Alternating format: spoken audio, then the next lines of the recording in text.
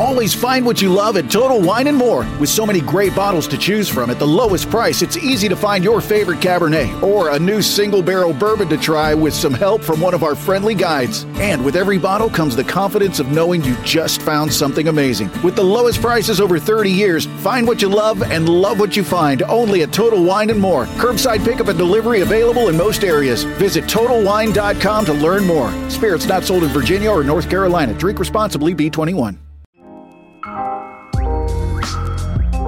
This is the Ed Milet Show.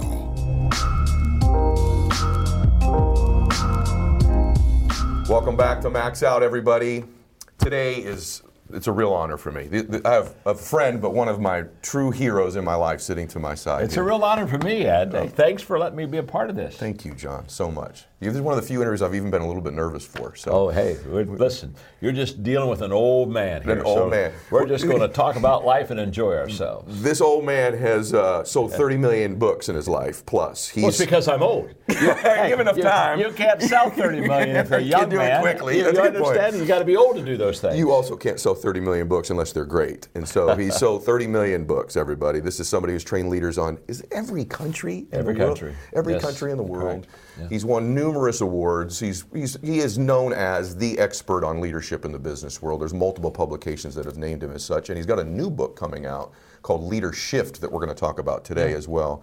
But I just cannot tell you what a thrill it is for me to have you here today, John. So thank you. Thank you. And Ed, it's my honor. Thank you. And it's what a great joy for us to talk and enjoy each other and talk about leadership and all the stuff that we love and adding value to people and have so many people join us. And our goal, obviously, is to add value to you. So hang with us and hopefully we'll give you some good nuggets and principles that can really help you be a better person and a better leader and add value to others. No question, we're going to do that. Do you mind, because I've followed you, people ask me all the time, obviously in my space, what books to read.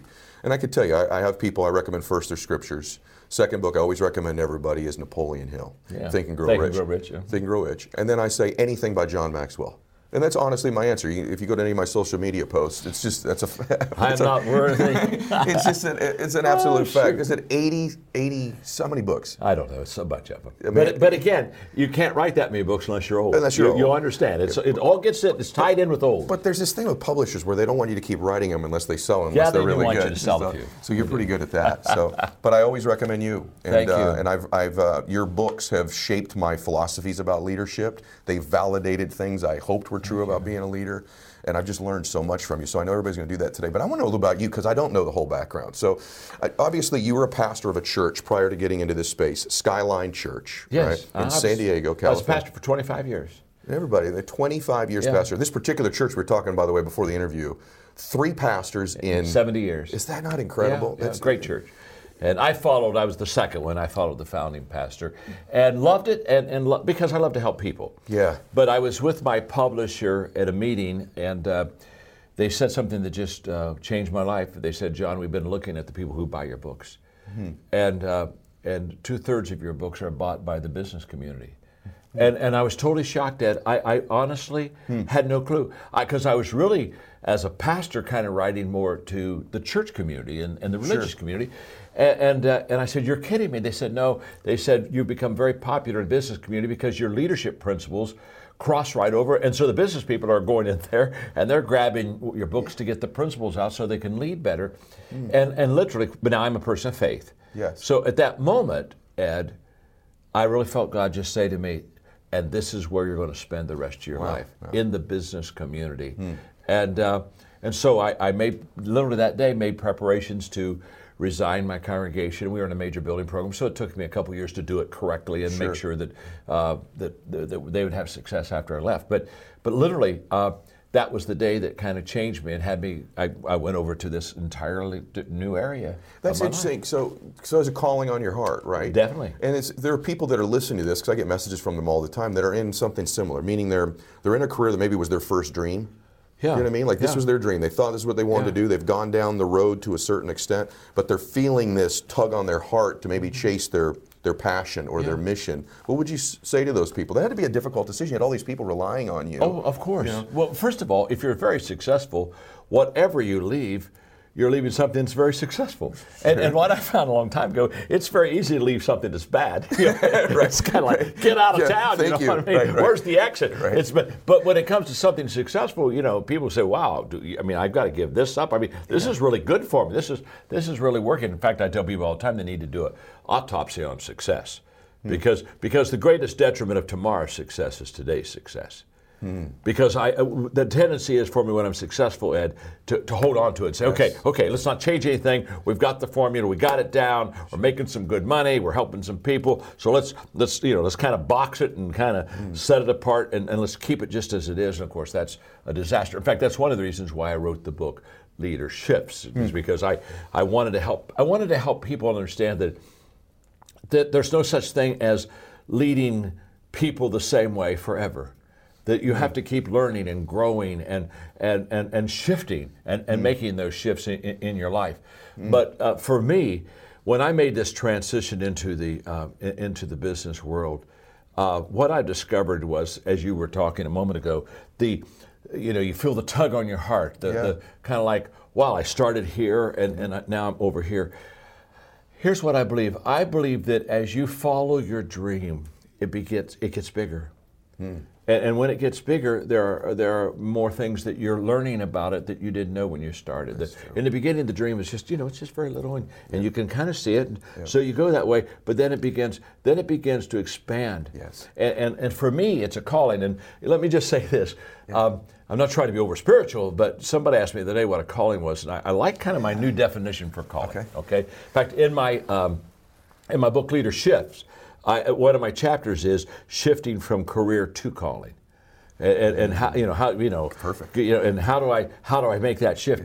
But I think a calling is a purpose with a divine touch. Oh, that's wonderful. I love that. Isn't that good? Yes, I'm telling me that, right? That sounds terrible, but it is good. I'm stealing it. It is good. But it's you've got this purpose, but there's a difference thing, and that there's a higher touch. I was doing an interview in our John Maxwell company. We have a simulcast called L2L that goes out to hundreds of sites, and Tyler Perry and I were doing an interview together, and he wrote a book, and I love the title of his book, and that is Higher is Waiting.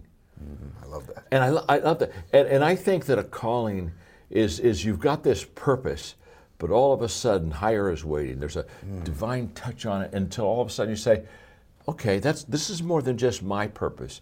This is our purpose, God's purpose and my purpose together. Beautiful. And you want to talk about a partnership. That's a good partnership. That's the ultimate partnership. That's the ultimate partnership. I love that. Yeah. See, I'm done. That's what I needed today. Did you grow up? I'm just curious. We're going to navigate in and out of different topics. Did you grow up in your faith?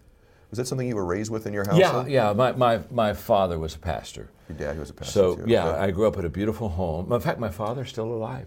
Okay. He'll be, in fact, a couple of days, he'll be 97. That's incredible. And that bodes well for you, by the way. Yeah, it really does. It bodes really well for me. But I was very fortunate. When it comes to parents, I won the lottery. I just, many people, we don't choose our parents. Right. But my parents, my mother unconditionally loved me, and my father had this, and still has this incredible drive and entrepreneurship and this kind of largeness about him that constantly expands his world. So as his world was expanding, we were growing up in it, and my world expanded. Yeah. And so I grew up in a leadership culture. Sure. I didn't even know what it was as a kid, but it was your environment. Yeah, it was just what it is. It's what it is. That's exactly right. And as we shift a little bit, but it is interesting to me because I have people all the time telling me that there's these things that hold them back from chasing that calling that you've described. And I think one of them is, maybe I'm wrong about that, but you grew up in the church, your dad was a pastor, you become one. I'm sure the family was very proud of that, right? Yeah. You'd achieved so much. Yeah. I imagine that adds to the difficulty that your family was so proud of something you had already been accomplishing. I find people all the time say that one of the things that holds them back is, well, my family doesn't support what I'm about to go do. Do you see that too? All the time, and I'm glad you brought it up. I wrote a book, maybe 8-10 years ago, called "Put Your Dream to the Test." Okay. And it's just a good, solid book. And in it, the kind of the thesis of that book was that the more valid reasons you have to accomplish a dream, the higher the odds are that you will. Oh, wow. Now that's a powerful thesis. So I mean, there's no cotton candy here. There's no hype stuff here. Yes. And so I basically looked at what are the valid reasons to achieve a dream, and there were 10 of them. Okay. And so I formed it in a way of questions. But the first question is your dream really your dream? And that's where we start, Ed. Because can I tell you something? If your dream isn't really your dream, ain't going to work. And I tell people in the book, hey, the first dream we have isn't our dream. Yes. It's our parents' dream. So my mom and dad, when I was 7, they thought I was going to be a musician. And so I'd taken piano lessons from the 7 years old to about 13. I wasn't any good at piano. It wasn't your giftedness. It wasn't my gift, but they're so proud. They go to my recitals and clap. You see, I'm living their dream. I'm playing the piano. I can't play the piano. I'm not very good at it. I'm not gifted, but it doesn't matter. I'm living their dream. Yeah. So what I tell people all the time is we start off our life living someone else's dream, probably our parents. So what happens is a lot of people as adults, they never switch. So true. And so they're still living someone else's dream. And again, it's like a biblical analogy. It's King, or David before he was king, putting on King Saul's armor. Yes. It's not fitting, and he's staggering around there. Well, I know a lot of people, they're putting on someone else's armor, and they just aren't going to achieve because it's not who they are. It's not their dream. Yeah, that's, by the way, everybody listening, just go back about 1.5 minutes and listen to that again, please, because that is so absolutely golden true.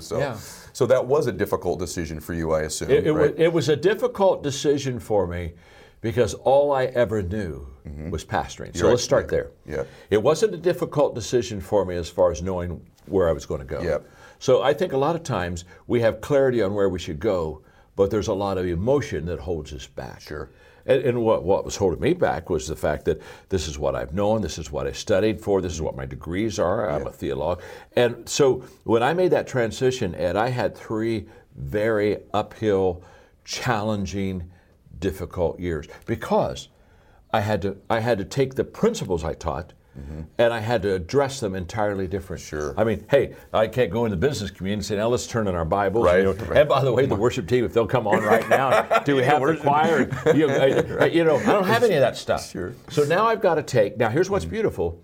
The leadership principles that I teach and write in books, they all have a biblical foundation. Yes. But I tell anybody, I said, in case that bothers you, you tell me what your leadership principles are, and I'll tell you where the Scripture is. I love because it. It's all, the greatest leadership book ever written was the Bible.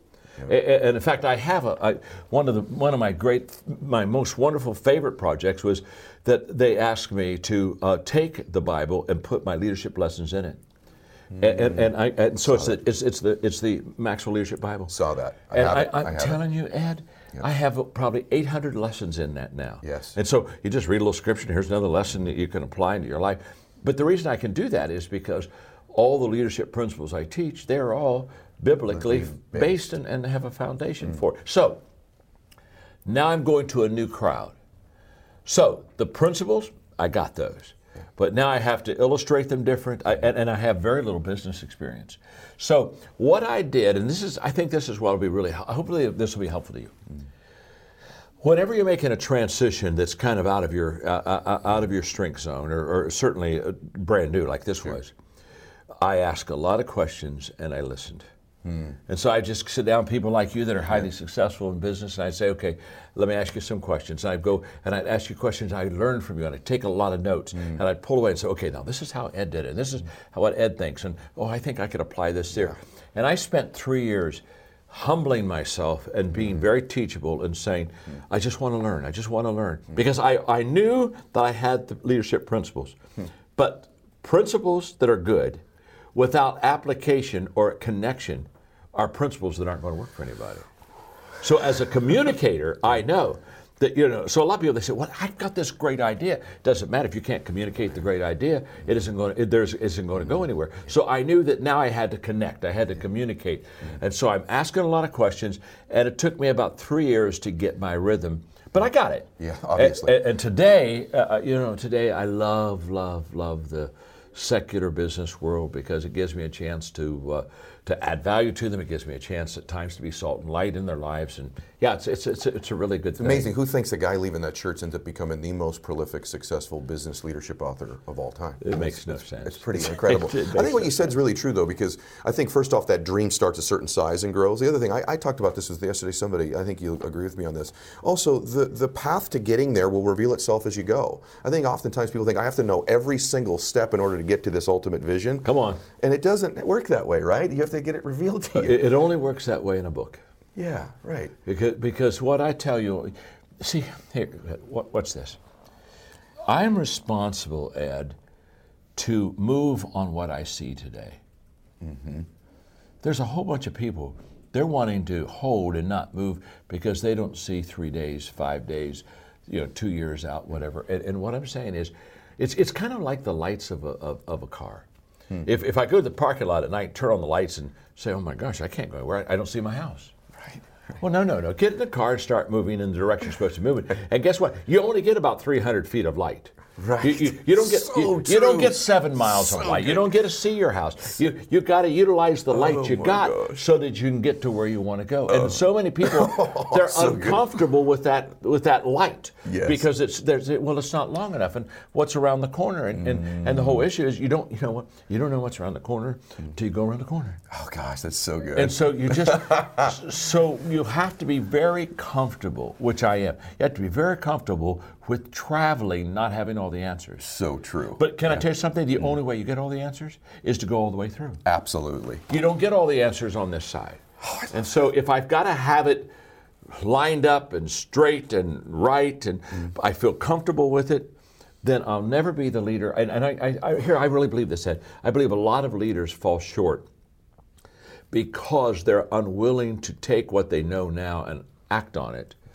And so therefore, they never get to know what they could know. Oh my gosh. I believe that. That is an absolute fact. Yeah. That is the number one thing when I'm coaching people is their unwillingness to act now on what they know so that what they could know would be revealed to them. Absolutely. That's so wonderful. Yeah. All right, you're blowing my mind. So people will be so upset with me if I have the expert in the world on leadership in front of me. We don't talk a little bit about that exact specific topic on leadership. So I've talked on it one other time, so let's Is that right? Oh, wow. Let's give it a shot. See if I can. You'll be okay. Let's see if I can do it the second time. You'll be okay. You may have to encourage me a little bit here, pull but you we'll see what we can do. Yeah, absolutely. Lift me up a little bit. I'll do what I can, brother. So I think the beginning place is, I think most people don't see themselves as a leader. Just that in and of itself, I think most people don't see themselves that way, that it's some mystical role in life. What would you say to somebody who says, I just don't know that I am a leader or could be a leader? Well, everybody's a leader because leadership is influence. That's what it is. And that definition of leadership has served me so well for so many years. Yeah. It's in fact in my book, The 21 Irrefutable Laws of Leadership, there's the law. Great book. Leadership is influence, nothing more, nothing less. So when somebody says they're not a leader, I said, well, let me ask you a question. Do you influence anybody? Sure. And almost always, I've had a couple maybe, that I'm not sure, but almost always I'll say, well, yeah, I mean, you have children, okay, you got your family, So yes, now it may be a little influence, it may be 8, 10 people, it may not be, but I look at them and say, okay, if you influence 8 or 10 people, you are a leader. See, what people think is they've got to have some kind of a title or position to be a leader. And so they say, well, I don't have a leadership position, so I'm not a leader. Well, you and I both know the position doesn't make you a leader anyway. Right. It gives you a chance to practice leadership, but it doesn't make you a leader. So what I tell people is this: leadership is influence. So how do I increase my influence? Correct. Because if I influence 10 and next month I influence 20, wow, I've doubled my leadership influence. And so how do I do that? And it's a very simple answer. To increase your influence, you have to intentionally add value to people. This is where it all begins. So, Ed, let's say that I want to have increased influence with you. Well, my first question isn't, boy, I hope that it'll follow me. The first question is how can I serve you? What can I do to add value to you? So I'm going to ask you, how can I serve you? What can I do to help you? In fact, what's interesting, before we had this interview, I mean, it was cracking me up. Right. We were kind of trying to outserve each other. That's true. Right. Well, what can I do for you? Well, what can I do for you? That's right. I was just thinking that. And it was a beautiful thing because all we were really doing is I'm trying to help you. Correct. And here's what I know: if I sincerely add value to you, my influence will increase with you. That's a fact. So we don't need to make leadership complicated. Just go out and intentionally add value to people, and your influence pool begins to expand. And after a while, I'm becoming quite a leader. So leadership isn't title, position. It's all about adding value and serving and making a difference in other people's lives. In order to do that, a lot of people are going to build an organization, build a team. They'll be in some sort of an environment like that. Nobody wins alone, it seems like in life. That's a fact. I was listening to the story you were telling, and I'd like you to share it about, there's the analogy of getting people in the right seats on the bus, but you have this wonderful story about when you played basketball. Yeah. About at the end of practice, your coach would do something very scrimmage. unique. This is absolutely illustrates this point so beautifully. If you don't mind saying that. No, it's a beautiful point. He would have the first team, the better players, 5 players, play the second team, and the only thing that he would do is he would put we who were on the first team out of position. And he always stuck me. I was a number 2 guard, but he always stuck me under the basket, guarding a guy named Doug Roth that was 6'8". Okay, and he'd put maybe our center out there with the point guard. Well, he's put us out of position, and they said, "Now stay in your position and play to 20." Well, what would happen is the first team would always lose. And he'd sit us back down and say, "Now, did you lose because of talent? No. Did you lose? No. You lost for one reason. You were out of position." And remember this: whenever you're out of position, you're going to lose. Well, what they did is, I'm guarding a 6'8" guy. They just throw a high pass to him. He's just dropping that belt over me the whole time. Sure. Well, you can't. And so it was a great teaching for me that no matter how gifted you are, no matter how committed you are, if you're out of position, you're not going to be successful. That's why everybody needs to find their sweet spot. What do I really do well? Yes. And on that, there's a point that I really want to make, and that is, I tell people if you want to be highly successful, you've got to get into what I call the top 5%. Okay. So you got 100 people. You got 100 people here in whatever chosen profession you've got. You've got to be in the top 5. Yes. You got to get there, and you can only get to the top 5 if you're in your sweet spot. You can't get to the top 5 working on weaknesses. You can't get to the top 5 if I'm not in the area of my giftedness. So you've got to find out what you're good at, because that'll give you, if you're committed and if you got a good strategy and all this other, you got a good team around you, then that'll allow you to get in that top 5. And once you're in that top 5%, you're in good shape. You're going to do very well. And I tell them, it doesn't matter what your profession is, you got to get in the top 5%, and you can only get in the top 5% if you're in your position, if you're in your sweet spot, if you're in your gift. Is there any technique, strategy, thought you have in order to identify what those sweet spots are for you? Oh yeah, trial and error. I mean, when I started, I started off as a pastor, and so I had a counseling degree. So now I'm counseling people. Well, it takes me about 6 months to realize I'm not any good at that. I'm not. It's not my gift. They're coming in and I'm listening to them, and then I say, well, okay, it's obvious. Here's your issue. Here's 3 things. And I write on a piece of paper and hand it to them and say, now go be healed. Do you know what I mean? Go be healed. And the next month they'd come back in. I'd say, now, okay, what are we in here for? well, I've got this problem. What's the problem? I heard last month. You know what I'm saying? Well, did you do the 3 things? No, I didn't do the 3 things. Oh, you go back. Well, it wore me out. I wore them out. I wasn't any good, but that's what I was trained in. But it wasn't giving me the results. And one day, it took me it really took me 3 years. One day I realized that when you counsel people, you work on their weaknesses, and when you equip people, you work on their strengths. Oh, that's good. Oh. And the moment I went from working on weaknesses to working on strengths, I was a rock star with strengths, because you show me your strength and I'm going to give you a game plan and let's get going, because I'm a natural equipper, not a natural counselor. Yes. Nothing wrong with counseling, it's just not my gift. You with me? And what did they teach me in college? They taught me how to administrate. Yeah. So I'm in my, I've got my little country church, I'm doing administration. Well, there's no return there. I mean, my gosh. And one day I'm waking up and I'm saying, wait a minute, this isn't working. I got to go get me some volunteers to do this administration so I can get back. And so it's trial and error. And sometimes I think we go to people like, Ed, if I'm trying to find out my strengths and you and I know each other really well, I may come to you and say, okay, well, talk to me. What do I do well? Yes. Sometimes we don't understand our own strengths, and it takes somebody that really is a good friend that knows us well that can say, well, I think you're really good in this area. Yes. But you got to find them. Yes. And the good news is everybody has gifts. That's right. Everybody. So there's not such thing as a person, well, I just have no gifts, and so I'm left out. Everybody has them. You just got to go find them. But once you find them, that's where, and by the way, that's where you put all of your time in personal growth and development. Because the goal isn't just to learn a lot of things. I know a whole bunch of people, they're very knowledgeable, but they're not very successful. That's right. So what you got to do is you got to say, I'm going to stay in the area of my strengths. Yes. And so when at 27, when I decided I was going to speak and maybe write some books, I asked myself a very simple question. What are the areas that people need to excel in to be successful? And I came up with 4 areas. Okay. Relationships. I mean, if you can't get along with people, hello. Right.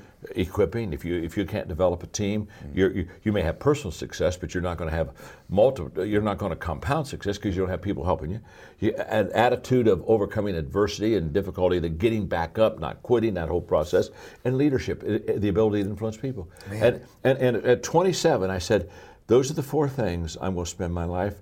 And if you'll look at my books, almost all of them are in relationships, equipping, attitude, and leadership. It's true. And I found what I found the sweet spot for people to success. Man. And so I wrote all my books in those areas. I'm going to tell you something. I've read of the majority of your books. And there was a window of time where I read every single one as they were coming out, and now I'm back in that cycle again with you. And for me, the last couple minutes were really valuable because I'm obviously acknowledged like you are as a good leader, and but in my own mind, I've wondered whether I am sometimes, because I'm not a great counselor either. And I mean that, like when people are looking for counsel from me, but what I am, I do feel like I'm really good at identifying giftedness in people. Yes. I see giftedness. I think I'm good at equipping people. And so leaders come in different shapes, sizes, and forms. That was just really a good validation just for me, and I think it would be for certain people listening to this, because I think also sometimes people that are really good at executing themselves potentially maybe struggle with counseling people on to do things, but they're great at they could be great at equipping people. Oh, absolutely, absolutely. And what I found is successful people are really good at finding their gifts, getting in their gift zone, and then just really staying there and becoming successful. Yeah, I think they're happier too. Oh yes, but successful leaders, there's the difference. Successful leaders have the ability of what you just described, Ed, of finding the sweet spot for other people and getting them in that sweet spot. Yeah. And that's where the return is. That's right. I spent my life, after I discovered what my strengths were, now I'm just helping other people find their strengths, because there's nothing more empowering to a person than to find out that they are good at something and then being equipped and taught how to do it well. That's honestly what you just described is what I enjoy doing most of my life. That's why you're a leader. Well, I hope I'm working on it. Thank you. I just want you to know something, like the whole interview, everything we're doing today, that was valuable for me, because I've struggled even myself, like why am I, that's an element of my ability with people that's just limited. I'm not great at counseling people, but I am good at equipping them. So it's just a distinction that I really appreciate. One other thing about teams, and then I want to talk about the new book, but one thing I want to talk about on building teams and having teams is, I have probably talked about the law of the catalyst in my life and business that you've talked about in various different books. Yes. Both identifying them in an organization so that they can grow, and also wanting to be identified as one, as someone coming through an organization. Could you just talk about, most people listening to this are familiar with your work, but obviously there are people that aren't as well. So what is that law of what is a catalyst in an organization? Why is it important? Why do you want to be one? Well, Ed, that's out of my book, The 17 Laws of Teamwork. And basically that chapter is about the fact that good leaders have the ability to make things happen. And so when people look at me and they say, okay, John, I'm looking for maybe a potential leader, what's the first thing I look for? The first thing I say for them to look for is, look for somebody that makes things happen. Yes. Because but there's a whole bunch of people, they're wondering what happened. You know what I'm saying? And they're not the one you want to recruit. Right. So I say, go find, because here's what I discovered. If you can make things happen for yourself, you now have the credibility to make things happen for other people. Whoa. If I'm not successful, there is no appeal for you to follow me. I tell people all the time, success is the credibility of a leader to lead. Because you think about it, no one ever got, nobody ever said, oh my gosh, I'm financially in deep weeds. Oh my gosh, I think I'm going to go call my buddy Joe. He's been bankrupt 3 times. Hey, Joe, help me. No, you don't follow Joe. Joe's been bankrupt 3 times. You got to go find somebody that's successful with money. So I'm going to get a divorce. Oh my gosh, well, I'm going to call Jack. He's been divorced 4 times. Right. Jack, help me with my marriage. You see, people, when they need help, the first thing they think about is who is better than me that I can follow. And so the credibility of a leader as far as to lead is that they're successful. I mean, if I'm successful, I say, hey, I'd want to join my team. Well, of course. I mean, if LeBron James was in the room right now, LeBron says, we're going to play a little basketball, and LeBron says, I'll pick, and then John will pick. Well, when LeBron's there, you've got your hand up and say, LeBron, pick me, because you're going to win if you get LeBron. And every time I'm getting ready to pick, you're diving behind the chair. It's a fact. You don't want to be on my team. You're going to lose on my team. And so what I tell people all the time is that the first thing you've got to do is you got to get good yourself. If you're why would I ever think that I should lead somebody if I'm not any good at it? So true. Okay, but once I'm good and I've found my success, now I began to say, okay, how do I compound this? Well, I compound this by looking at Ed and saying, okay, Ed, let me help you find your sweet spot, and let's get you on this same road, because now all of a sudden, this is how I really build a team. And so the law of the catalyst is all about making things happen. Yeah. And that's what I look for. I mean, Jack Welch, his phrase was, that, who's going to get out of the pile? Yeah. He'd say when he's at General Electric, there's a big pile of people in this company. Well, who's going to get out of the pile? Well, somebody's going to climb out. Mark Cole is the CEO. I have 6 companies, and Mark Cole's the CEO of them. And the reason that he is because he got out of the pile. Yes. He got out of the pile. He started in the stock room. Yes. And did he really? Yeah, Mark did? Yeah, absolutely. Did you really? Wow. And I just took him out last week. No. but That's awesome. Mark's here, by the way, and he's cracking up over Mark's this. Here with us. But he got out of the pile. Yes. In other words, everywhere he was, he succeeded. Yes. And everywhere he went, he won. Yes. And after a while, you just sit there and say, okay, I think I'll let him run this thing because he knows how to do it. And so for all of us, I say, before you go lead somebody else, just kind of get good yourself. So right. You're a mutual hero of mine, friend of yours that we were talking about off camera, Art Williams. Oh, and my. How important is leadership, right? And Art would used to say, and still probably does, say, you want to show me any church, Boy Scout troop, football team, company, I'm going to show you something being run by a leader. That's right. And in every great company, the leaders are great at identifying catalysts. I mean, and when you find them, pay them well, keep them, because they're priceless when you have them. I'm sure Mark's over there nodding his head that you should even pay him even better.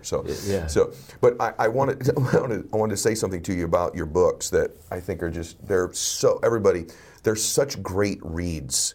They're easy to read. They're memorable. He makes points and then backs them up with incredible stories and anecdotes and quotes. And so it's the other thing about your books. They're incredibly, I would say, the information is profound, unique, and deep, yet very easy to, you equip people so well with the way you write it that it's transferable. That's right. The information is so transferable. You do that better than anybody's work that I read. I enjoy reading every single book. The problem with your books oftentimes is when you highlight them, you would almost be better off in John's books, highlighting the parts that you don't want to go back and remember, because he's literally just covered in highlighter when you highlight his books. I'm serious. Thank you, buddy. It's an absolute fact. I always get tired of highlighting. It's like every single part of every single page, it would seem to be. Well, I'm a communicator. So let's start here. An educator takes something simple and makes it complicated.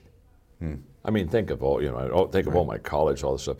I mean, in an educational world, if you're not confused, they're not happy. So true. I mean, their sentences are a paragraph long. I mean, by the time I get down to the paragraph, I forgot what the first part of the sentence was. I got to go back and read the paragraph. Instead of short sentences, I'm dealing with a paragraph. But a communicator is exactly opposite. They take something complicated and make it simple. Wow. And so here's, when I write a book or when I speak, doesn't matter. My first objective is to keep it so simple that when I say it, it immediately resonates with people. Wow. In fact, anytime you have to explain what you said, you didn't say it right the first time. So my joke is I put the cookies on the lower shelf so everybody can have some. And so, simple as far as understanding, but deep, because there's a difference. Sure. But deep when it comes to profound results that it will make in your life. It's an absolute fact. I mean, one of the principles I teach is very simple. I just hold my arm up in the air and I say everything worthwhile is uphill. Everything. Everything. There's nothing in your life worthwhile that's not uphill. It's all uphill. Well, everybody gets it. I mean, it's all uphill. So good. You know, and here's the problem. You get uphill hopes, but we have downhill habits.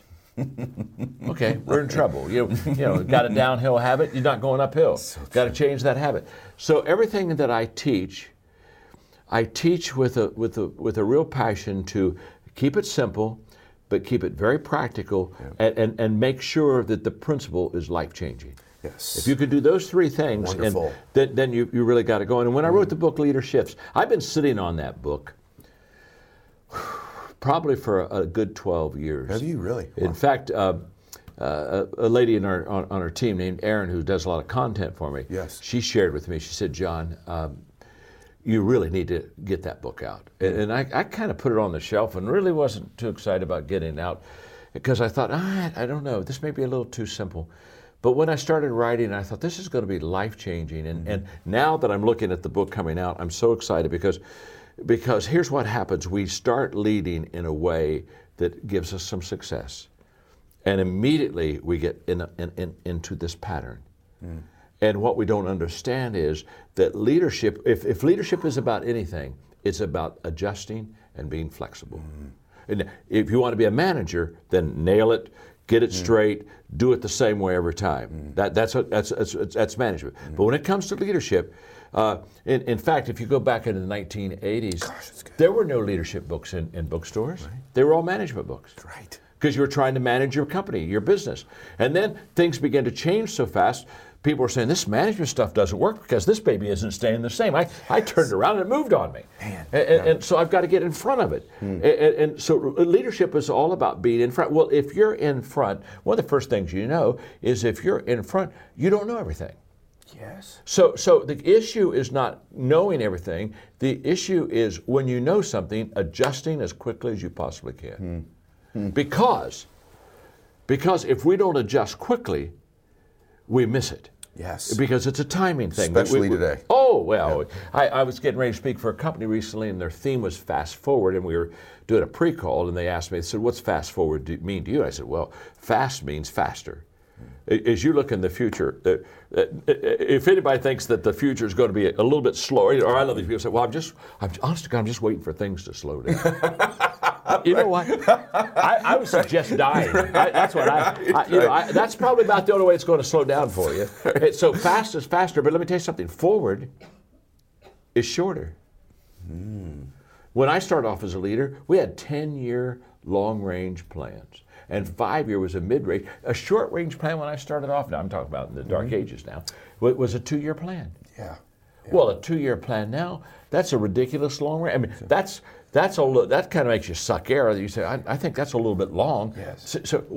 So what I know is fast is faster and forward shorter. Very good. So let me tell you something. The only people that are going to win are people that can make leader shifts and adjust quickly. And so I wrote the book. I talk about 11 leader shifts that I've made in my lifetime. Yes. And people ask me all the time, they say, John, how have you stayed, I'm 71, how have you stayed on top of your game? And I say, it's very simple. It's not the same game. Gosh. Okay, baseball is called baseball, but it's not the same game. So true. I mean, you don't go to the baseball game the second day and say, oh my gosh, now wait a minute, that leadoff hitter got a single yesterday. Oh, he struck out. Oh my Lord.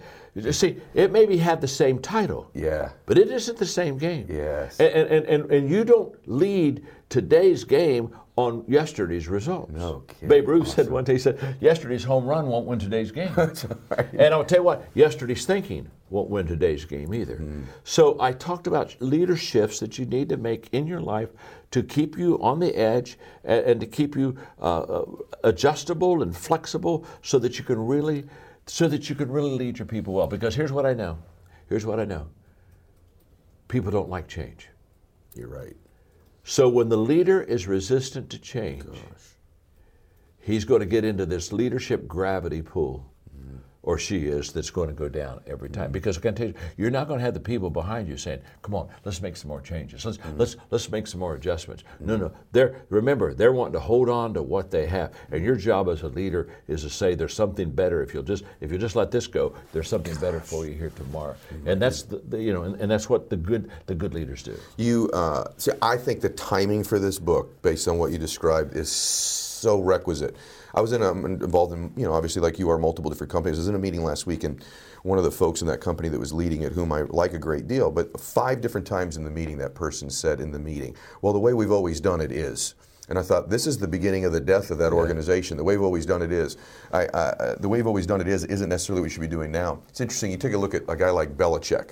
Yeah. Coach Belichick in the NFL, right? Great example. Great guy. And people say, well, why have the coaches that have left him maybe not had the success that he's had? And I think one of the reasons that happens, I work with a lot of the guys in that league, I think oftentimes when a coach leaves someone like that, they're constantly saying, well, what Coach Belichick always did is. Meanwhile, Coach Belichick's evolving all the time, and you've got this snapshot of the year or two you were with him. And so I think that's absolutely true in almost every business, that leaders take snapshots of both their own company or maybe even the person they worked with in the past that was a great leader. Yeah, Malcolm Gladwell makes a great statement on that, and he basically, his statement is that if you are comfortable today with what you were comfortable with yesterday, you're already in trouble. Man, that sounds and I believe that to be. Do you think that's part of you, John? I mean, I was thinking about you driving over here. We have several mutual friends, and I mean, right when I met you, you were the most energized, intense, confident, kind person that I recall ever meeting, right? I'm sure I've met, I mean, you are 71 years old, yet it seems like you're on your A game right now. A+ game, thank you. A+, and I know even how difficult it was even for us just to get a conversation today, and so you embody these things. One of the things about that I think makes a leader great too is they're congruent. So meaning the things you're writing about are the things you're doing. Oh, and that's so beautiful. And you're incredible. So I want to make sure everyone has a chance to get this book. So the book's out in a couple weeks, everybody. It comes out February 5th, but they can pre-order it right now on Amazon.com. On Amazon.com. Absolutely. And so you're going to want to make sure that you do that, everybody, now. You want to be the first people to get this book. I obviously cannot wait for this book. I want the different organizations I'm involved with to read this as well. I'm telling you, listen, everyone. Not that John needs this. My full, complete, entire endorsement of the things this man teaches and writes, you have from me. And so please go get this. It's going to serve you. And when we say leader, by the way, a lot of you ladies that are listening to this that are entrepreneurs, your number one leadership job is dad or mom. And so when we're talking about the law of the catalyst, ask yourself, who's the catalyst in your family? Who's the one changing your family true? Who's the one leading your family? Who's the one setting the culture in your family? As a parent, how great are you at identifying giftedness in your children and bringing that out of them? All of these principles apply not just in the business space or just in the faith space. Can we talk about a couple chapters in the book, though? Do you mind just covering a couple things? You're the boss. Well, we're limited on time, but I want to max you out here a little bit. So, because I watched this. One of the chapters of the book, and we're not going to give the entire book away, just a couple thoughts on a couple of the chapters. Sure. Pleasing people to challenging people, the relational shift. So many leaders are afraid to or unwilling to challenge people, I think, oftentimes. Perhaps that's because they haven't built the relationship with them that they need to. I'm not sure why that is, but can you just speak to, what do you mean by pleasing people to challenging people? Well, that was one of my most difficult shifts. Because I grew up in a very wonderful home, relationally strong. And so I kind of had this idealistic idea about people that they all got along. And so when I started pastoring, right away. It didn't take long. It's kind of like, whoa, they're not getting along, and and they're supposed to be people of faith, and and so here I am in an environment which basically grew up with very little contention and strife, and so I'm having it. And so my first thought is, well, I'm not leading well. My gosh, if I was leading better, they would all be happy. And so my goal for about the first 3 years was to make everybody happy. So I'd go around, and if you weren't happy, I'd run over and say, okay, what do I need to make you happy? And of course, you've got a long list. So I'm over there. I'm trying to fulfill that list. I'm going over there, and what do you have to make you happy? And after a period of time, I began to realize this is not leadership. My goal isn't to make people happy. I'm not a clown. I'm a leader. My goal is to help people. And all of a sudden I realized when you help people, they're not always happy. And so my responsibility is to help you, not satisfy you. And so when I was writing the 21 Irrefutable Laws of Leadership, I was signing books and the 21 Laws, and a guy brought the book up to be signed, and so I'm signing it. He said, I disagree with one of your laws. And I said, oh, that's okay. And I signed it and handed it back to him, and he just stood there. Looked at him and said, I don't think you hear me. He said, I disagree with one of your laws. And I said, okay, well, that's okay. And then I realized that it wasn't okay with him, that it was okay with me, you, right? That he disagreed with one of his laws. And that's what I looked at and said, I didn't write the book to make you happy, I wrote the book to help you. It's like a person says, I disagree with the law of gravity. Well, it's okay. Right. Go to a 4-story building, jump off, you'll buy into the law of gravity. I mean, the laws don't ask you if you like them, the laws say these are the laws, you got to learn them. And so it was a tough adjustment for me to go from trying to make everybody happy to understanding that there's some loneliness in leadership, and there are times you make decisions that people are not going to be pleased with, but that's leadership, and that's what we're supposed to. I can't wait for people to read that chapter, because I do think that is it's a huge stumbling block for people. So. Well, again, everybody, this is Leader Shifts. It's out February 5th. You need to get your hands on this, and I don't want to make sure that we give away the book. So I just want to ask you one more question about one thing in the book, just because I need to know at least 5% of the chapter from you. Okay, and then we'll get. I want to know what you meant by train leaders to transformational leaders. Just what that means, and then they can obviously read the book to get all the details. But what's a trained leader compared to a transformational leader? Well, now you're in the core of my calling, because I have an organization, a nonprofit organization called Equip. And so it's designed to train leaders. And so we, especially in the faith community, made a commitment we started off with what we call a 1 million leader mandate. Let's see if we can train 1 million leaders in the world. We accomplished that, and again, as you go, the vision expands. And I said, now that we trained 1 million leaders, I wonder if we could train a leader in every country of the world. Man. And so we focused on, and in 19 years from starting this organization, in the 19th year, we had trained 5 million leaders in every country of the world. We are the largest leadership training organization in the world. Wow. And it was so fulfilling and so satisfying. I mean, and so the board, we got together. I mean, we're obviously we're having celebrations and parties, and we hit this. And so we're in a board meeting, and it was kind of like, wow, look what we did, look what we did. And all of a sudden there was a restlessness within me. And I said, you know what, I think there's a level higher than what we've done. And they're all looking at us, what do you mean we trained all these leaders?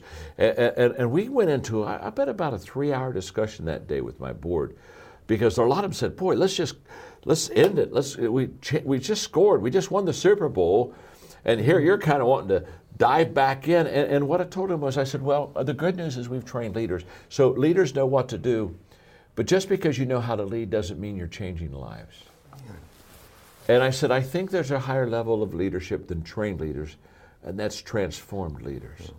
And so we've got to figure this out. And honestly, even my key people, they looked at me and said, boy, I don't think we understand this transformation. What's transformation? And what I told them was, I can't explain it, but when you see it, you'll know it.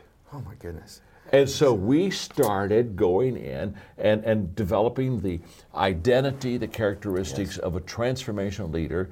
And then we started understanding that if people are going to be transformed, it's got to be in small groups like round tables, not in massive audiences. And we'd trained in auditoriums and massive audiences, and people are taking good notes, and they're learning it. But transformation happens when you and I are talking, and you're encouraging me and challenging me, and I'm asking questions, and we're having that give and take. So we said, let's go see if we can transform countries. And we started with Guatemala. And there's just 3 things to think about. We start top down. We don't even go into country unless the president asks us. Mm-hmm. So we come in by the invitation of the president. We have 22 presidents of countries who have now asked us to come in and do transformation. So I mean, the line's getting long because things are. So top down, because influence filters down. It doesn't filter up. So I mean, we go, with top government, top business, top education, top religion, top media, top arts. We go and we get permission. So it's top down, but then transformation also it goes small round table to big. Mass movements don't begin with a mass. Mm-hmm. They begin with a few people. Mm-hmm. So it goes, round table, small, big, and then we teach values, because what changes people's lives are values, which is inside out. It's inside out, small, big, top down. And we've got this strategy, Ed, and we've trained 500,000 people in Guatemala now. Oh my gosh! And we're going for the tipping point. 10% of a nation we're wanting to be in round tables because that's the tipping point. Sure. Malcolm Gladwell tells us about. And we're in Paraguay now, and we are in Costa Rica, and I just came back from Kenya. I went to Saudi Arabia this year, and by the invitations of the leaders, of the country. And so it's so exciting. And so in leaderships, I talk about transformation, and it's just one chapter, but it was a shift I made, and it was a great shift. And but probably every book I write from now on, I'll have something transformation because we're seeing such life change, and I'm living and watching this that it's kind of like it's contagious, and I'm wanting to share it with others because I think that once a leader understands transformation, they go to a whole new level of their leadership. And now people aren't just following you because you're going to help them be successful. They're following you because their life is being changed. Oh my gosh. And that's a whole different game.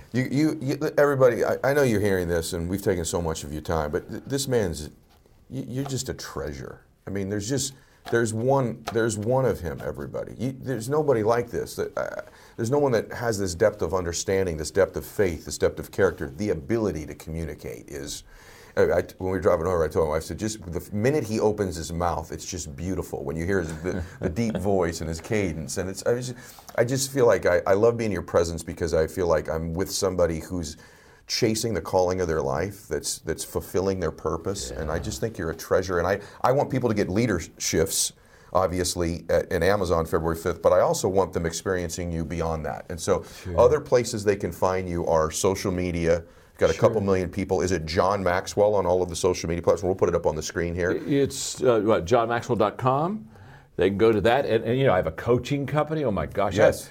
We started a coaching company 7 years ago. We got over 20,000 coaches in 152 countries now. And they can find that through johnmaxwell.com? Or johnmaxwellteam.com, yeah. Okay, John Maxwell Team, and also Instagram, Twitter, all of the platforms. Follow John, guys. You want to be wouldn't you love to be hearing this sort of stuff on a very regular basis? And so not only should you be involved with his books, but you should be listening. A couple more questions before we go. Personal ones, though, if that's okay with you.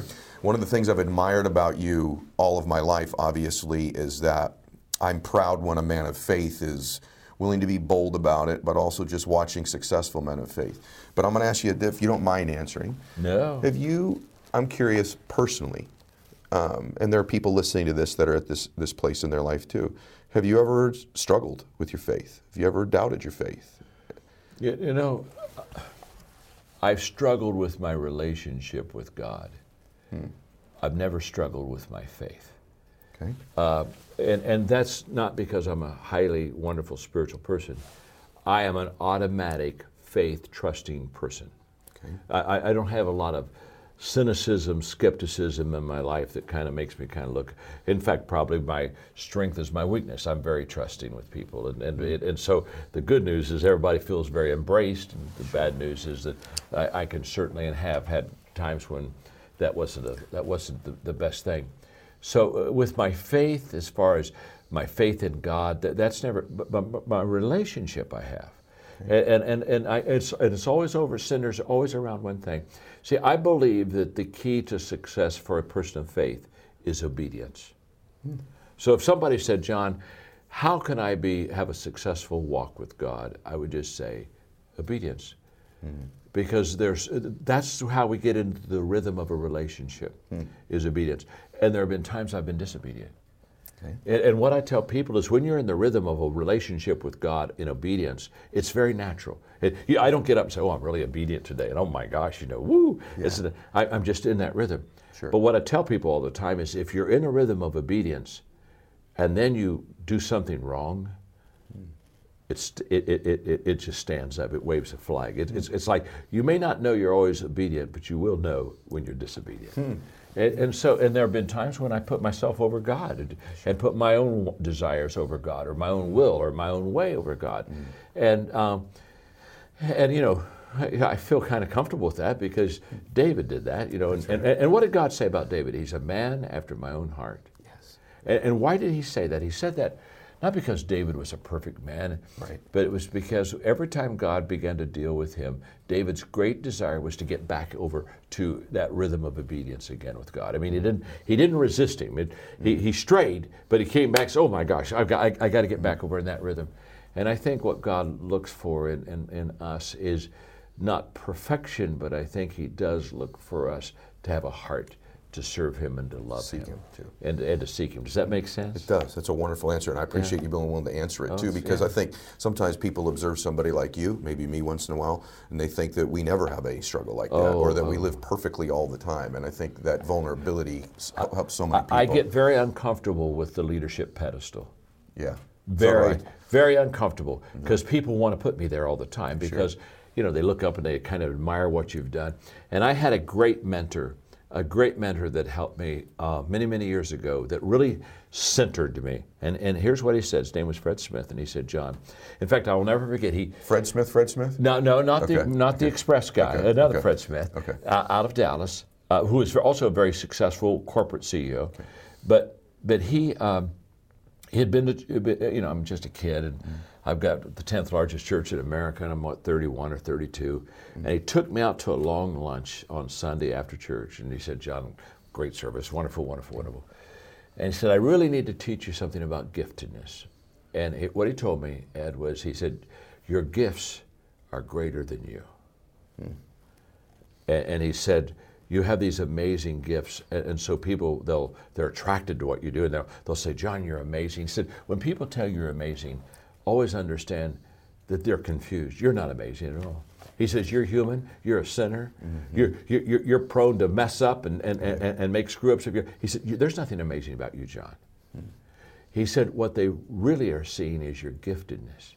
Yes. And so he said, John, when people want to tell you how wonderful you are, he said, you're not wonderful. You're just a human sinner like everyone else. There's nothing that sets you apart from anyone else except your giftedness. So he said, when they're on their feet and giving you a standing ovation, smile, wave to them, but understand, they're applauding your gifts. They're not applauding. And I'm telling you, Ed, that day I walked out of the Brigantine restaurant in San Diego, California, and I said, I got that. Yeah. I got that. And so what does that do? So when all this good stuff happens to me, it goes right back to God, because I didn't give myself the gift. He gave it to me. He is the total source of everything that's good about me, and I'm the total source of everything that's screwed up about me. You know? That's so beautiful. And I don't get those two confused at all. Wonderful. You follow what I'm saying? Wonderful. So when I'm in a mess up, I just look at myself because I've got the blame. But when the good stuff happens to me, it's Him. And that centered me. Yes. And I can tell you today that I'm very appreciative when people, John, but when they say all those things, I'm walking off the stage, I'm saying to God, the only reason they're standing is because you gave me these gifts. And by the way, He can take them from me anytime He wants to either. Right. And so therefore, I want to make sure that I always am grateful for that gift, because again, a gift can be given, but a gift can be taken away too. That's so beautiful. One more question. Yes, sir. Last one. Can I just tell you something, though? Yeah. It's so good to have a hero of mine and somebody that's been a role model of mine exceed my expectations as a man. And so, in this short time we've had, it just feels really good for me. I hope that someday people feel that way, the way I feel about you. Well, because kind. I've watched. We've spoken on the same, obviously, agendas a couple different times. Sure. And I've read your stuff, but I've looked up to you, and you exceed my expectations. So I'm really well, this is grateful the beginning of a long, beautiful relationship. Ed. I feel that way. Yeah. This is kind of like the catalyst for us to now spend some time together. Very grateful. I greatly admire you. Thank you. And am grateful, very grateful for you letting me be with you today. Oh, our audience is most grateful, and so am I. So thank you. Last question. I want to ask it on behalf, because we both started out. Let's help people today, and obviously you've done that in many folds over. But there's people watching this. They say, look, I'd like to start to transform my life. Yeah. There's transformational leaders, but I need to transform my life. I want to take a step towards being happier, being more successful. And they had a minute with John Maxwell. They ran into you in a coffee shop. They said, Mr. Maxwell, I've got a question for you. Yeah. What would your advice be to me about just transforming my life? What would be the step you would take, the thought I should have, the action maybe I should take? Your answer to them would be what? Well, and in fact, I'm going to talk to them right now. Being a person of faith, the first thing I would share with you is a relationship with God, okay? And if you don't have a relationship with God, you're my friend, love you as much as someone that does, so please understand that. I'm not trying to convert you. It's just that when you find something that really is beautiful, you want to share it with everybody. And I remember when I became a person of faith, the verse that grabbed me the most is the verse that says, if a person is in Christ, he becomes a new creation.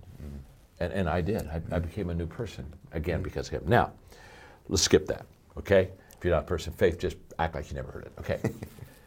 Let's go to the real thing. I would sit down at the table with you and I'd say, if you really want to be transformed, you have to live an intentional life. This is so simple, I don't want you to miss it. Most people don't lead their life, they accept their life. And when you accept your life, you are living on things that are not worthy of your time and effort and energy. And you heard me say in a moment, everything worthwhile is uphill. The reason I want you to understand that is to go uphill, you have to be intentional. Nobody ever went uphill by accident. You've never read a book on accidental achievements. You have to be intentional with what you do and who you are. And so I would just say to you, find your strengths, become very intentional, and commit your life every day to it's all uphill. It's all uphill. And listen, Ed's very successful. He's got great businesses, he's made a lot of money. Can I tell you something? It's still uphill for him. See, the great mistake we make is we think, I'm going to go out and make enough money, and there's a day when I can relax and I can rest and everything's going to be easy. Can I tell you something? The day that you have that day, one of your children, gets in an accident, problems will never, ever leave you. Issues, obstacles, difficulties, they're always going to surround you. So you never get to that place where you've got it made. You're not supposed to got it made. You're supposed to add value to people, and it's all uphill. Oh my gosh. So the moment I understand that, then what happens is I commit myself to it, and then it becomes a beautiful uphill climbing life. Because one thing that's beautiful about going uphill is the scenery is really good. So you got to be intentional with it. So that's what I would say to them. Be intentional. Start today. And here's the difference. Good intentions are overrated. Gosh. I know so many people, well, I'm going to do that. Yes, I think that's a good idea. I think I'm going to do that. Good intentions are the most overrated phrase in the world. You've got to go from good intentions to good actions. Nothing happens until you've got good actions, and you won't have good actions until you're intentional with your life. My name's John, and I'm your friend. And I'm yours. I'm so grateful you're my friend, and now you've made millions more friends that are so grateful for that connection with you. So thank you so much, brother. I mean, honestly, it's my pleasure. It's my pleasure. Yeah. And everybody, I know that you're grateful too. Please do a few things I'm going to ask you. Number one, I'd like you to go get John's book, because it's going to help you. He doesn't need to sell another book out of the 30 million he sold. He wants to serve you and help you, so please go get Leadershifts. Also, follow John on social media. You already follow me or you wouldn't be watching this, but I want to ask you to please refer the podcast to different people. Subscribe, leave a review, help it move up the rankings. And just remember, every day on Instagram, I run the MAXOUT 2-minute drill. And what that means is when I make a post on my main feed, everybody makes a comment within the first 2 minutes. You go into a daily drawing. We pick a winner every day. Some of them win my book. They could win John's book, coaching calls with me, MAXOUT gear, you name it. It's just to keep you engaged in the MAXOUT universe and in the community. So make sure you're making comments on my posts and staying engaged and connected with me. John, thank you so much for today. My pleasure. Exceeded my expectations. God bless you, everybody, and MAXOUT. This is the Ed Milet Show.